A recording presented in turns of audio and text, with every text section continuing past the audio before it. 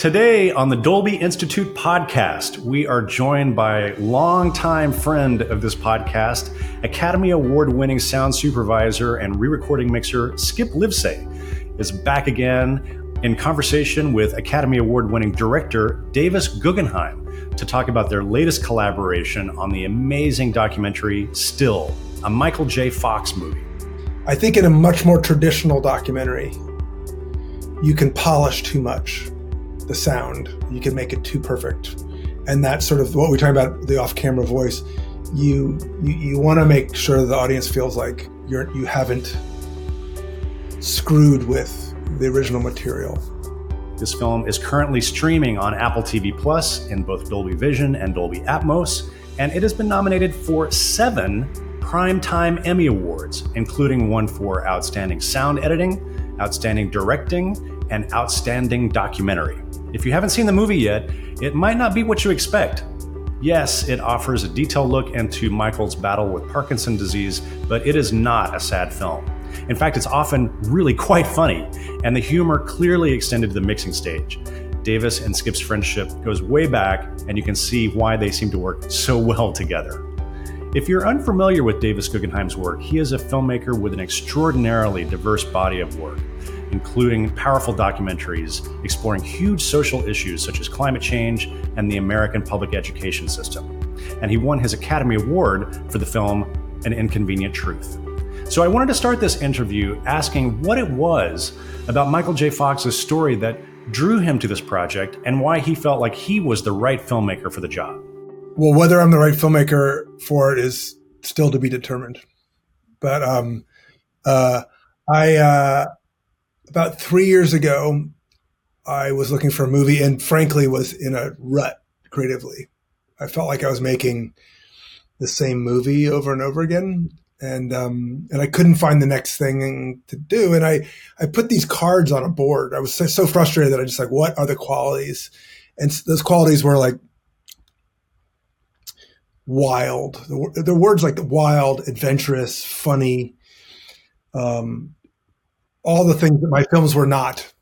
And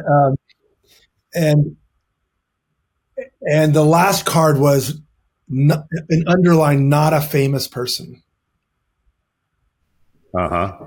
And this project turned out to be everything except the last part. And in fact, when I was reading Michael J. Fox's books, which are incredible, and I was like, this would be a great movie. Who should I get to direct this? Because I was like, I don't know. It's like, it's about a celebrity and maybe it's not substantial enough. And so I almost gave it to somebody else because, I have a company that finances things. But then I just was like, couldn't let it go. And there was something about Michael J. Fox that had a profound effect on me. He's in his early 60s. I'm about to turn 60. How he deals with life and his fragility was very meaningful to me. So I always I'm sorry for the long-winded answer, but I'm always looking for something very personal, a personal way to attach to a movie. Yeah. No, I think that's, and this does feel like an incredibly, not only a personal movie, but we'll get into this, but I also feel a really strong connection between you and Michael in the film. I think that comes through very clearly in the interviews. And I want to talk with you. We'll come back to that in a minute. But one of the questions that I had for you is, we talk a lot in this podcast about the first 5 or 10 minutes of a movie. And sort of as a filmmaker, what you have to accomplish in that first few minutes. You have to obviously introduce the audience to the story, but you also have to let them know what the tone is, kind of explain the rules of the cinematic universe, how you're going to be telling this story. And in this film, still, the first 5 minutes, I feel are just extraordinary because you're dropping the audience right into this very uniquely distinctive way you're going to tell this particular story with the combination of archival footage, clips from Michael's previous films, reenactments, interview. So tell me a little bit about your explorations and how you figured out how you wanted to get into the story. Like, was it clear from you from the very beginning that you were going to tap into Michael's previous movies in terms of putting these sequences and these thoughts together?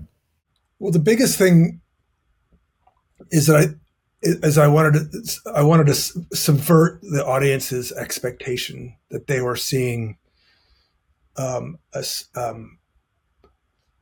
in all quote, a sick movie, a story about someone who's got this really sad disease, and aren't we going to feel sorry for them? And so there's a big joke at the beginning that we go to where I say, is this the story of a sad sack? Is this the story of a sad sack guy who gets a debilitating disease and it crushes him? And Michael says, no, that's boring. And the way I'm saying it now is not very funny, but the way he says it is very funny.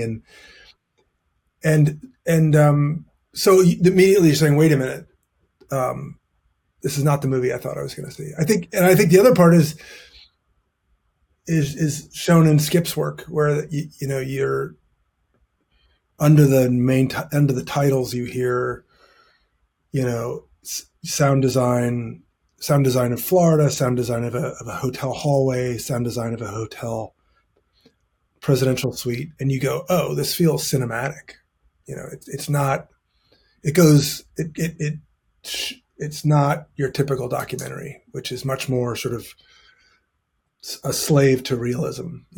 Yeah, Skip, tell us about that first few minutes and the possibilities that opened up for you for storytelling with sound. As Davis says, that first sequence, which is happening in the hotel in Florida when he's first getting kind of a sense of like something's wrong with his hand. I love the treatment of sound in that sequence. Just tell us about how you approached that and how you built that sequence. Well, like all fantastic movies, it's fantastically untethered and very cinematic, and not two people talking to each other, looking into each other's eyes. It's quite the opposite of that. And plus, we don't really know where we are, what's happening. We know who Michael J. Fox is, but we don't know where we're being dropped in. And okay, is this just like another Woody Harrelson drunk story, like he says in the movie, or is this something important happening here?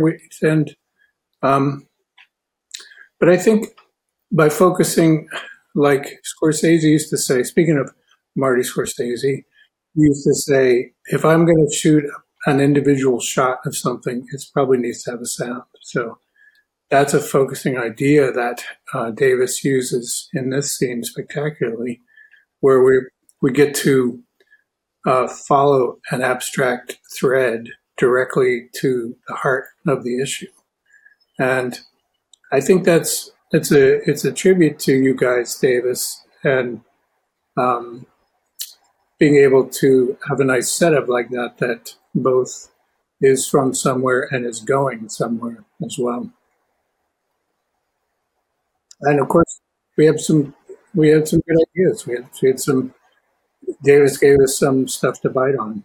Actually, really hard stuff to bite on, I might add. The star of the movie is the sound of a moth. That's not easy to do. What does that mean? That star of the movie has the sound of a moth. The first bit of sound design is this fluttering sound, which we had given him a temp thing that Michael Hart, the editor, had found. And I don't think it was a moth. I forget what it was, but it wasn't what you hear in the movie. And Skip was like, "I've done moths before. Have you seen Silence of the Lambs?" And he says, "They're terrible. Moths are a nightmare. Don't ask me to do a moth." Okay, Davis, do you remember calling me about and sending me a script about 2 years before you got into production? And yeah. You said, I want to do a movie with Michael J. Fox where he's like the star of his own life, and it's going to be like a gigantic drama, all recreations with Michael in it and not in it. Was that, am I misremembering that, or is that part of the history of this project? It's you're right. It was very different at the beginning, and it all changed. Yeah. Well, good. Skip, thank you for teeing that up. Davis, what did this movie start? I'm so taken by this combination of the films, the reenactments. Like, where did it start for you? What did you think you were setting out to make, and how did it evolve? Well, going back to those cards, I mean, something wild, something adventurous. I wanted to break out of sort of the the box of documentaries. And I thought we had the license to do it because it's about a person who lives this. He lives a tall tale. It's a short kid from Canada who wants to be a movie star, and there's no way he's going to be a movie star. And then he becomes a movie star. And then right when he, at the height of his career at 29, he gets Parkinson's, and instead of like embracing it, he runs away and pretends he doesn't have it. It's like this wild ride with a Greek twist to it, So I just wanted to do something way out of the box and try some things and go too far, and Skip was along for the ride. I mean, like we did some wacko things and some of them worked. Give me an example of an approach that you guys tried that didn't work. I think, it's like every movie, it's a process. So some stuff is too big and some stuff is too annoying, and you have to pull back or push forward in the right places. And I think that's what Davis is talking about. We did have a really fantastic score to work with. Thank you, John Powell. And that was no end to entertainment to me during the process. But it's a really strange idea where you have a real event and you're doing a documentary, which is supposed to be sort of documenting something that really happened. And the subject is also really famous. So I think the unexpected nature of constantly being shown just how famous the person in the movie is was it kind of enabled what we were doing sound-wise. I mean, especially I'm thinking of the Back to the Future sequence, which I think is just goes solid gold. You couldn't make that big enough. It couldn't be too big. And as much as we tried, it just got to be more and more fun. And I'm not sure if Davis think we still went too far, but I found that to be absolutely thrilling. It's interesting that Skip had mixed many of Michael's previous films. You're remixing yourself, which is interesting. There's quite a few things in the movie that I didn't know about Michael J. Fox, even though I have worked on a lot of his movies. And there are a lot of clips throughout the movie that are taken from films that I worked on, and not necessarily in any particular order. I mean, there's a ton of stuff from Bright Lights, Big City, and Life with Mikey's in there. The Concierge, there was a bunch of things. I went to visit the set with Miranda, my daughter, who was at the time about 5. And I said, come on, let's go over and say hi to Barry. And there's Michael J. Fox, and we'll get something from the snack bar. And she said, no, I think we should go. I'm like, okay. So we left, we split, and we went to a restaurant, and she vomited over the entire restaurant. We were like seconds from vomiting all over Barry's set. Genius daughter that I have. That's a crazy story. It is really, I mean, I honestly do feel like I know him. And it was very accessible, both the book story and I guess it feels a little bit like getting old at a certain point. Everyone has that disease. Michael has it in a more acute version of it than the rest of us do. Davis, I came away from this film with such incredible respect for your skills as an interviewer. And I want to ask you about the process of shooting that interview. I had read somewhere with you talking about the film that your original idea was that you didn't want to do any interviews. Is that true? So, and then how did you come to sort of realize that like actually sitting down with Michael was the way to go? You're right. And I was like, no talking heads. I was trying to get away from the trappings of a typical nonfiction movie. And then I was doing this commercial, and the DP Claire Popkin, who did the movie Free Solo, he was working on the commercial, and he set up this one shot that is like the Interrotron. For those people who don't know what that is, it's something Errol Morris fashioned where it looks like the viewer is looking straight into the camera through an effect using a mirror and a monitor. And I hate it because I can't, when you do the Interrotron, you can't look at someone in the eye. And Claire had found this one angle where you can interview someone, and the camera is it's like a 40 millimeter lens at a certain angle. And me, the interviewer, can look at Michael, and Michael can look at me, but it actually looks like he's looking in the lens. I had no money. I was taking jam packets from IHOPs. What's that? Like Smuckers to eat. Come on. And I was finding quarters and nickels and dimes, and I'd use that to get to the next moment. I was living beat to beat. And I said, I got to get out of here. I have no money, and I owe the IRS money, and I'm ducking the landlord, and I got no phone. I'm going to have to walk to the airport. Michael and I are like 4 feet apart. And so in most interviews and documentaries, people don't know this, but use longer lenses, and you're like 15 feet apart. So that distance creates a lot of distance. The distance creates distance. And so I was like, I really enjoyed that commercial. And I was like, well, let's just go to Michael to see what happens. Let's try it. And he had Parkinson's, and it was unclear whether he would be intelligible or whether it'd be a good day or a bad day. And the shot was amazing. And then Michael was just incredible. I mean, he's funny and present. And I think the biggest thing is he was open. In documentaries, I think what happens when you watch documentaries, you talk to people afterwards and you're like, well, they didn't really say that part. They didn't tell me that part, or they were dodging that part. And I feel like when I'm watching it that Michael's telling you everything. And I think that's one of the things a documentary needs to do, is make you feel like you get to know the person perfectly, openly, I appreciate you giving the credit to Michael for being open, but I also feel like, he's a very funny guy. And I felt a couple of times during the interviews that he was doing something that I think he does naturally, which is use humor to deflect. But you would not be deflected, and you kind of gently stayed there. You asked some pretty probing questions, and I just I thought your interview skills were fantastic. Thank you.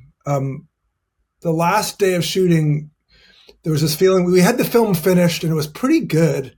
It's pretty much how you see it, except for this one question, which I just felt like I needed to fly back to New York and ask it, which comes from your question, which is that he's always deflecting. And I said, I've talked to you for hours and hours and hours, and you never talk about your pain. And he deflects. He says, well, it never came up. I'm not going to leave with it. I just keep pushing. And to his credit, I pushed him really hard. To his credit, he answered, and he just stops and he says, I'm in a tremendous amount of pain.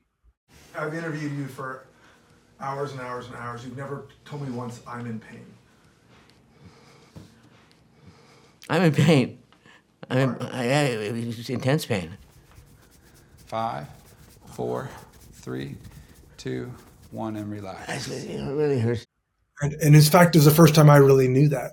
I knew he was uncomfortable, but I didn't know his Parkinson's. And maybe I should have asked it 6 months earlier. But I really feel like it's him. My job is to ask the obvious questions and to be open and to listen, which isn't that hard. It's really the subject's matter to be open. Well, and you're right. But you asked that question in the perfect way. You were persistent, and then he opened up. And it's actually, to me, one of the most beautiful moments in the documentary, because it completely upends my understanding of what his existence is right now. And it's a fantastic moment. Skip thought I should cut it. He didn't like that scene. It's true. He's not. No, he's not smiling. He did not. I'm joking. I'm just trying to get Skip to laugh. I like a good cry. What are you talking about? I'm a real crybaby these days. Did you cry? I've had some pretty cry moments recently during interviews, and the director's like, "Well, I guess she got the job." I had a moment like that on an inspirational sports movie, and the director was flabbergasted. He was like, "What? Who are you?" One of the questions that I had for you was, and Skip, this is partially for you and for Davis, on those interviews. I feel like you're not, Davis, you didn't mic yourself, right? So we're picking you up from a room mic, or Skip, was that difficult for you to deal with? But it really reminded me it made me feel like Errol Morris, kind of shouting in these questions from the side.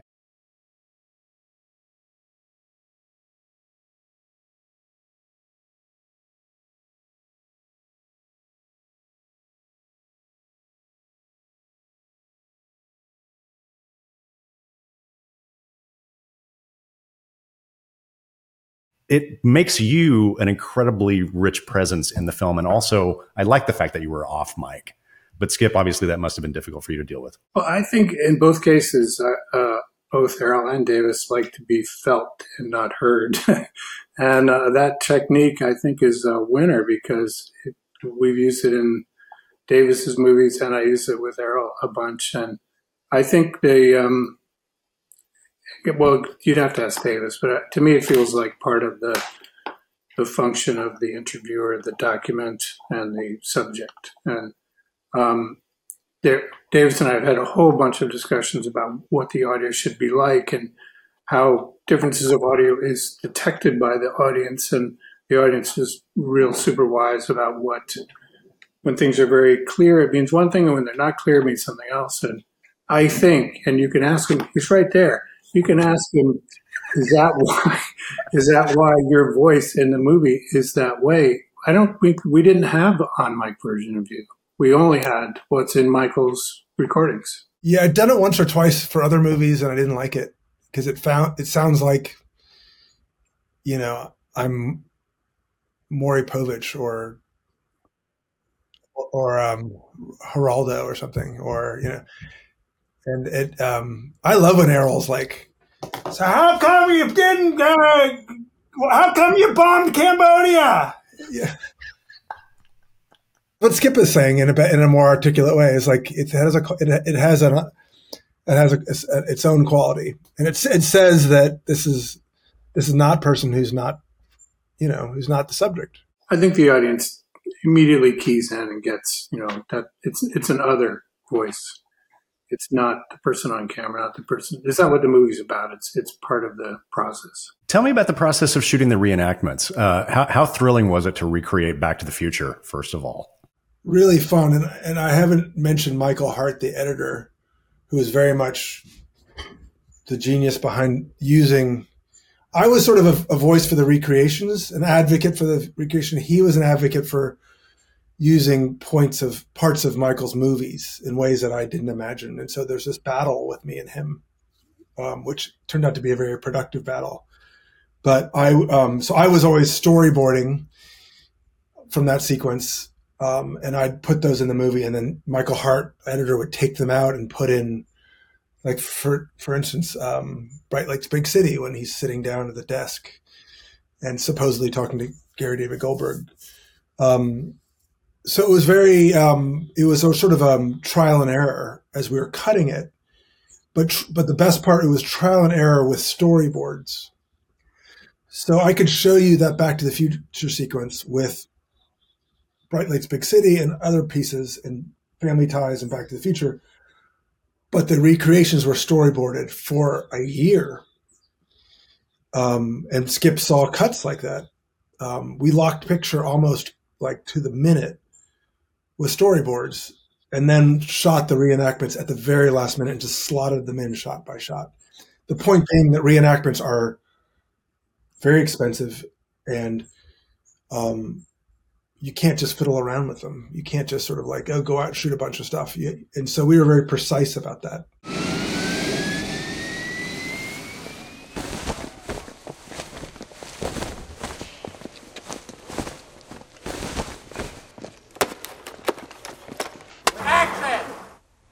Wait a minute, Doc.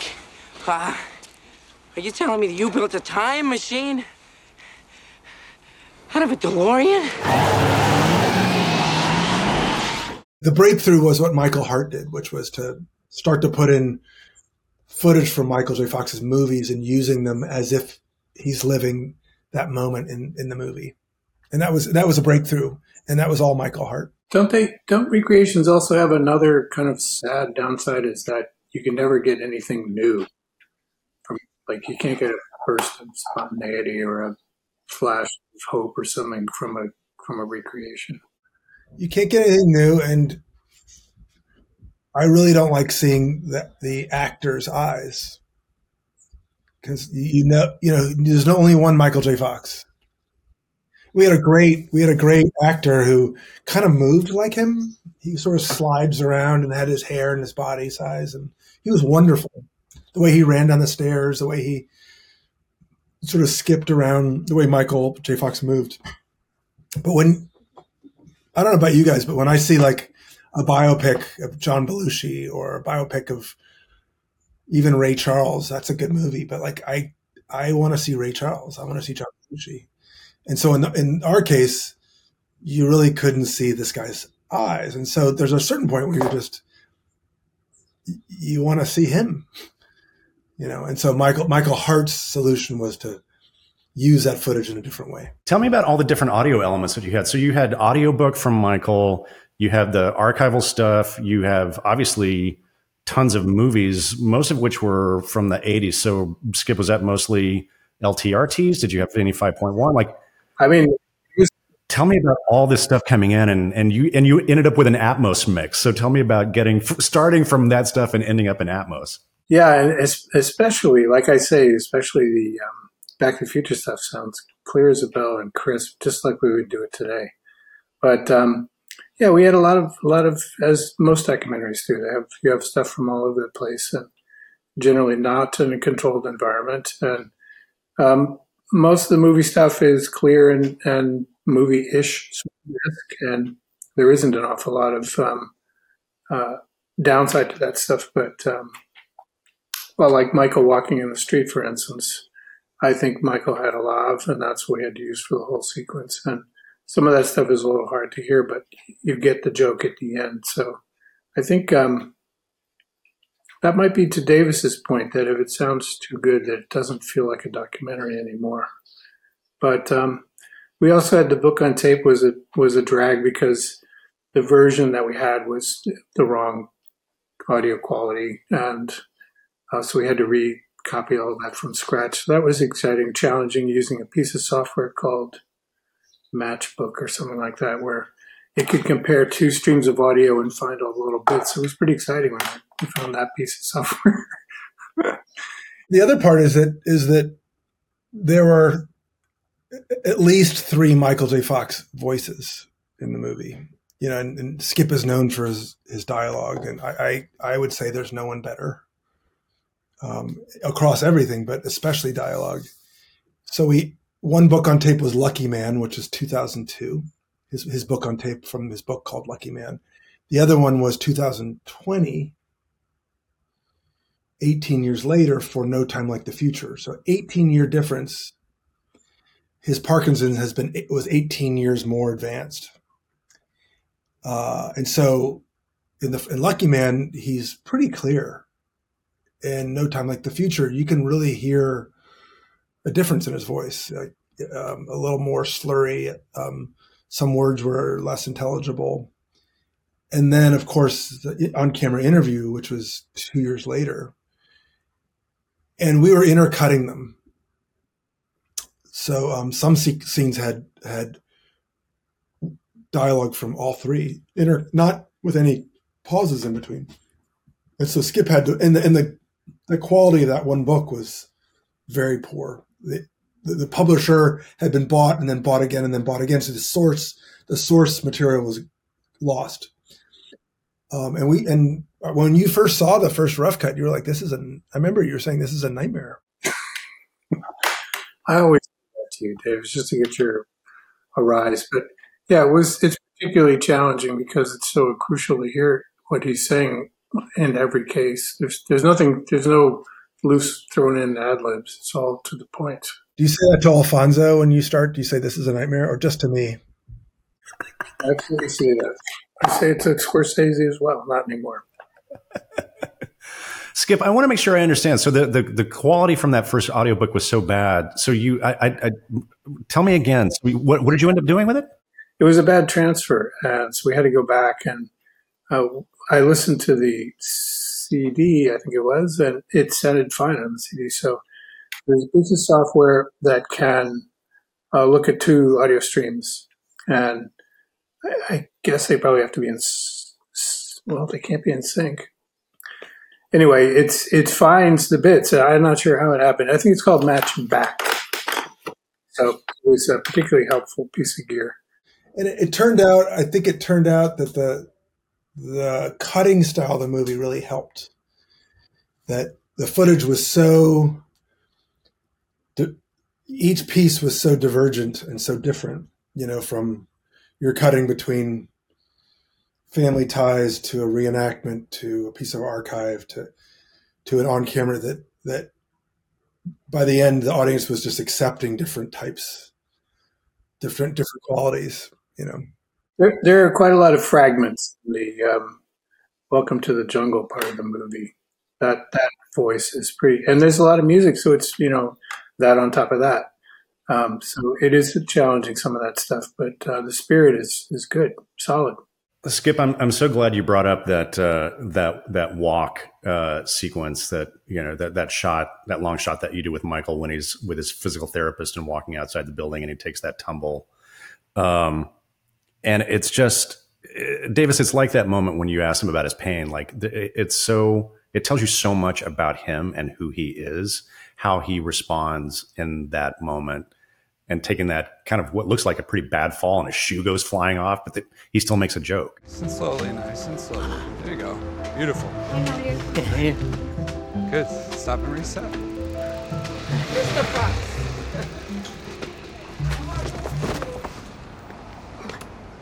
that happened.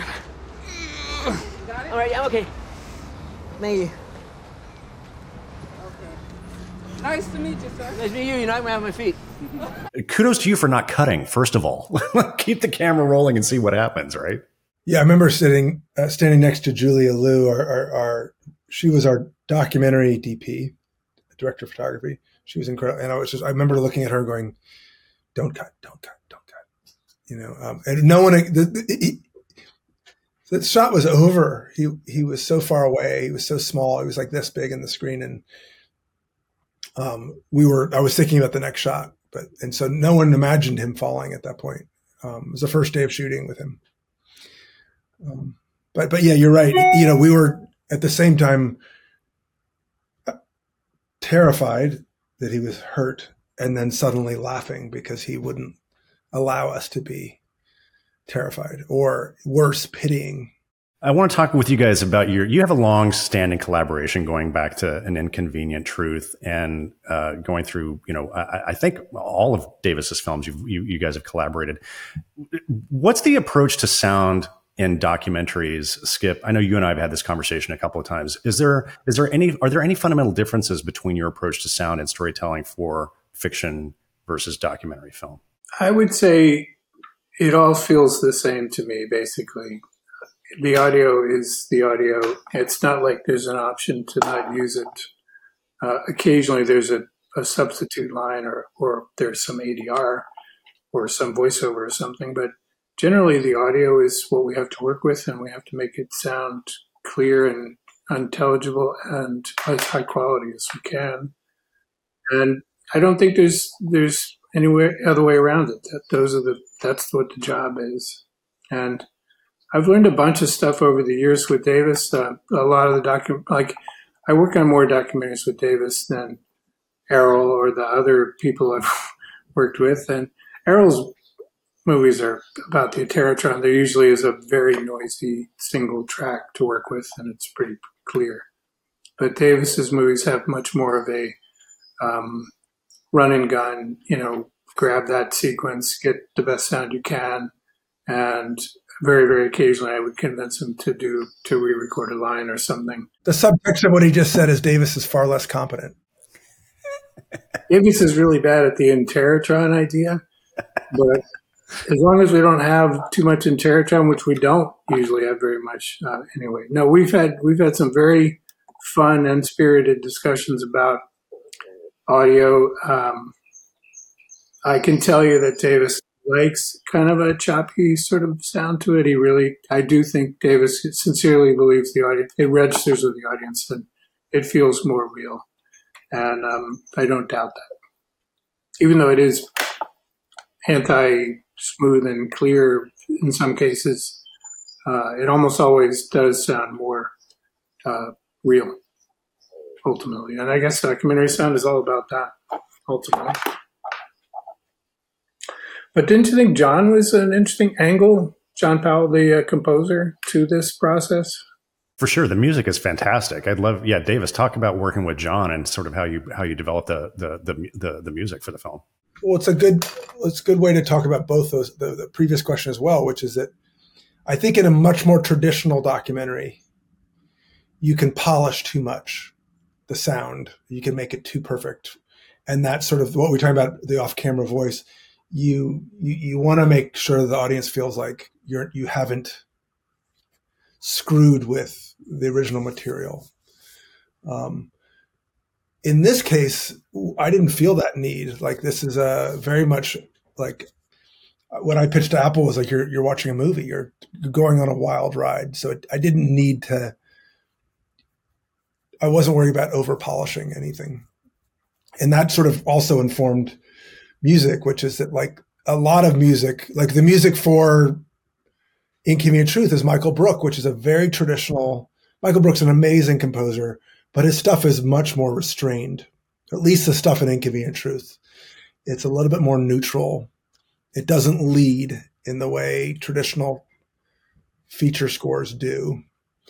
And in this one, I was like, I want to throw that out the window. And you know, John Powell did How to Train Your Dragon and Happy Feet and Born Identity. Those are big, bold scores. And that's what I said to John, is big and bold. Now, in truth, when we started to listen, there are times it was too much. And finding the score for the more traditional documentary scenes, like when Michael walking in falls, that score is actually pretty upbeat, pretty not traditional in a documentary, but it could have gone too far. But that was the idea, is that this film does not want to be held back by some of the traditions of documentary. Wasn't there a time when somebody said no violins? So when I first met Michael J. Fox, it was a Zoom like this, and he was in Carpinteria. It was on a family vacation. I was in LA, and it's rarely happens. He's like, I want to do this. I'm like, great, let's do it. He goes, I have one thing. I said, I have one thing. And my thing was, I don't want to make a film about Parkinson's, which means like, don't kind of what I do with like Al Gore and Bill Gates is like break everything down in a kind of, you know, you're at the end, you learn about nuclear power or climate change. And we didn't do that, hopefully. And with him, he was like, no violins.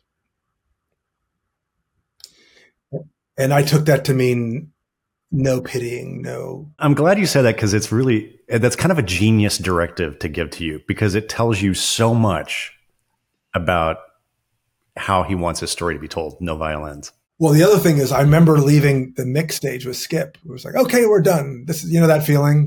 And when you leave the mix stage, it's like you're done. Like locking picture is a big moment, and doing the color is very important. You know, getting your final notes from the studios. There are all these like thresholds, but leaving the mix is you're done. There's no more. You're done. You know. And I remember going, and I think I was like telling the no violin story, maybe to Skip, and I was like, fuck. There's so many violins in this movie. And I was like, I hope he was talking metaphorically and not literally. and waiting to go to Sundance, which is a couple months later, I forget exactly. But like, in going, when he sees the film, he's going to hear a lot of violins. I'm worried, because he didn't hear the score until Sundance, you know. Did he ever say anything about it? No. Well, then it worked. John Powell's music is special, and he gave us a real gift to work on this movie. Just to follow up on what you're talking about, and you use the term cinematic in regards to that opening sequence, and I feel like, you know, Davis, even over the course of your documentary career since Inconvenient Truth, I feel like audiences have become indoctrinated and trained now to maybe expect a more cinematic feel from nonfiction films.